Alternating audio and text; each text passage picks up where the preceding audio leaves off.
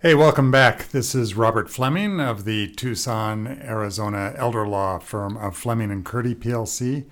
I'm chatting with Elizabeth Noble Rawlings Freeman, one of my partners in the firm.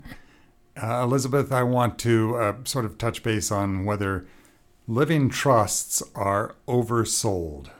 Well, I would say that they are. And when we mean oversold, we mean, is there a practice within the estate planning community, not just in Tucson, but nationally speaking, that a go-to recommendation is to create a revocable living trust? And I would say yes.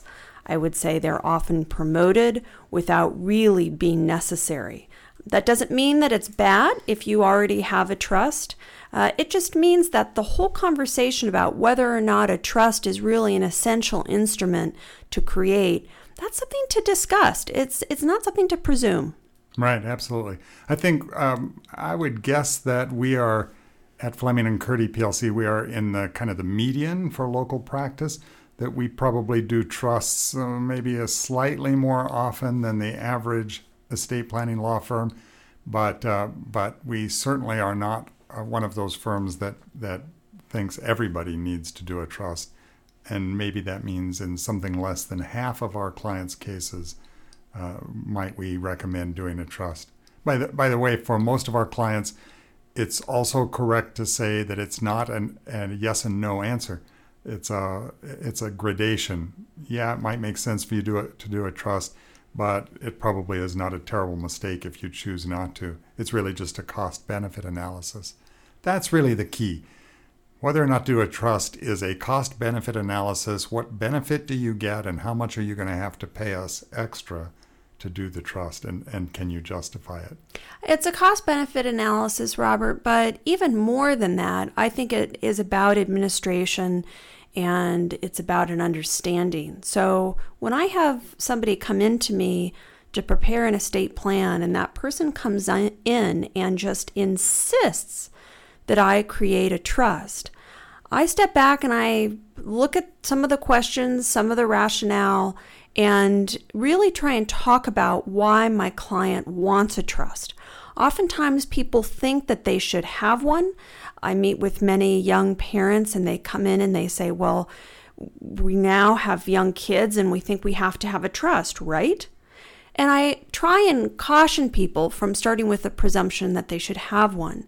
If somebody comes in and they start to ask for the kind of complicated trust planning that I don't think is necessary and that I don't think the person's going to understand, I'm simply not going to create that trust plan.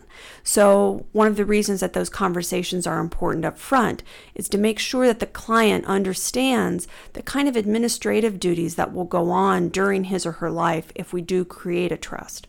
And that means that whether you need a trust or not is partly related to how old you are. Not to put too fine a point on it, how likely it is that you might die during the useful life of your estate plan. Which, by the way, what do you think is the useful life of an estate plan, Elizabeth? That's a good question. I would say that the useful life, when we talk about that, might be the amount of time that you need to wait before you update an estate plan. And I would say that for most people, that's every 5 to 7 years. However, when we create an estate plan for somebody at Fleming and Curdy, we presume that that estate plan is going to be effective the date that it's signed and continue to be something that will be an effective document until that person decides they want an update. And another element in determining whether you ought to have a trust is what kinds of assets you have, whether you have assets in more than one state. If you have a summer cottage in Michigan, or worse yet, a fractional interest in a summer cottage in Michigan, and you also have your house in California that you haven't sold since you moved here from California, well, that's going to make you a much better candidate for a living trust than otherwise, since we might have to do probates in each of the states where you own real estate. And that, for most people, that's really the core question about a trust.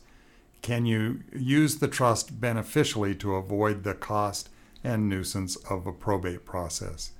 Probate is not as bad as most people think it is, which is not to say it's a lot of fun and everybody ought to rush out and do one.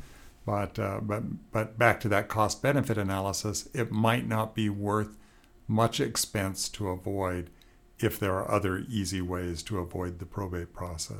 And when we talk to people about whether or not to do a trust, one of the really big picture questions I have also relates to the beneficiaries of the estate. Are any of the beneficiaries minors, or any of the beneficiaries people who may have special needs, may be receiving any kind of government benefits? There are a whole series of different questions that we want to talk to you about before we make any kind of recommendation about a trust plan.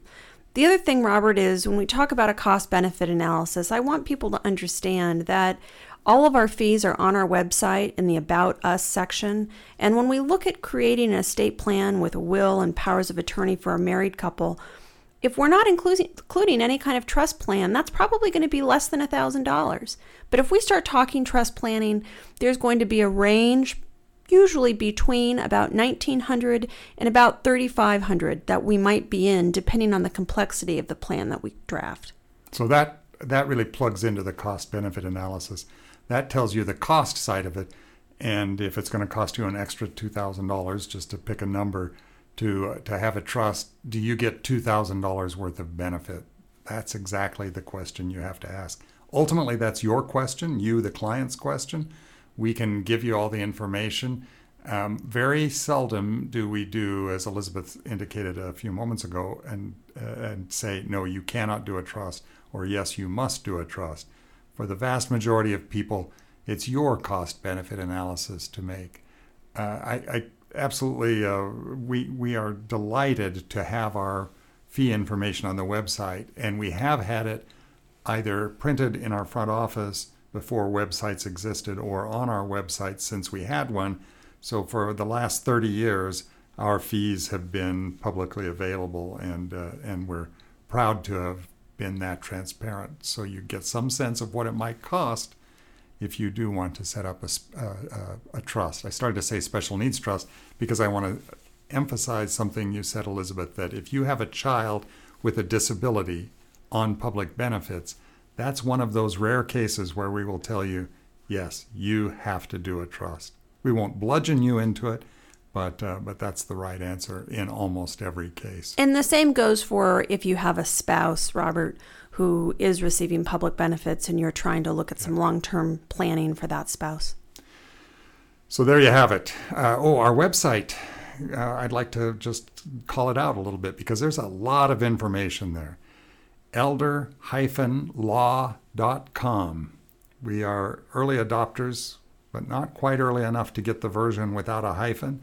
That belongs to an oddly, similarly named law firm in Massachusetts. You can go visit them too, and then compare our website and theirs, and feel free to tell us who you think has done more honor to the name. elder-law.com will get you to Fleming and Curdy PLC, a Tucson, Arizona elder law firm, where you'll find Elizabeth Noble Rawlings Freeman and Robert Fleming. Hey, that's us.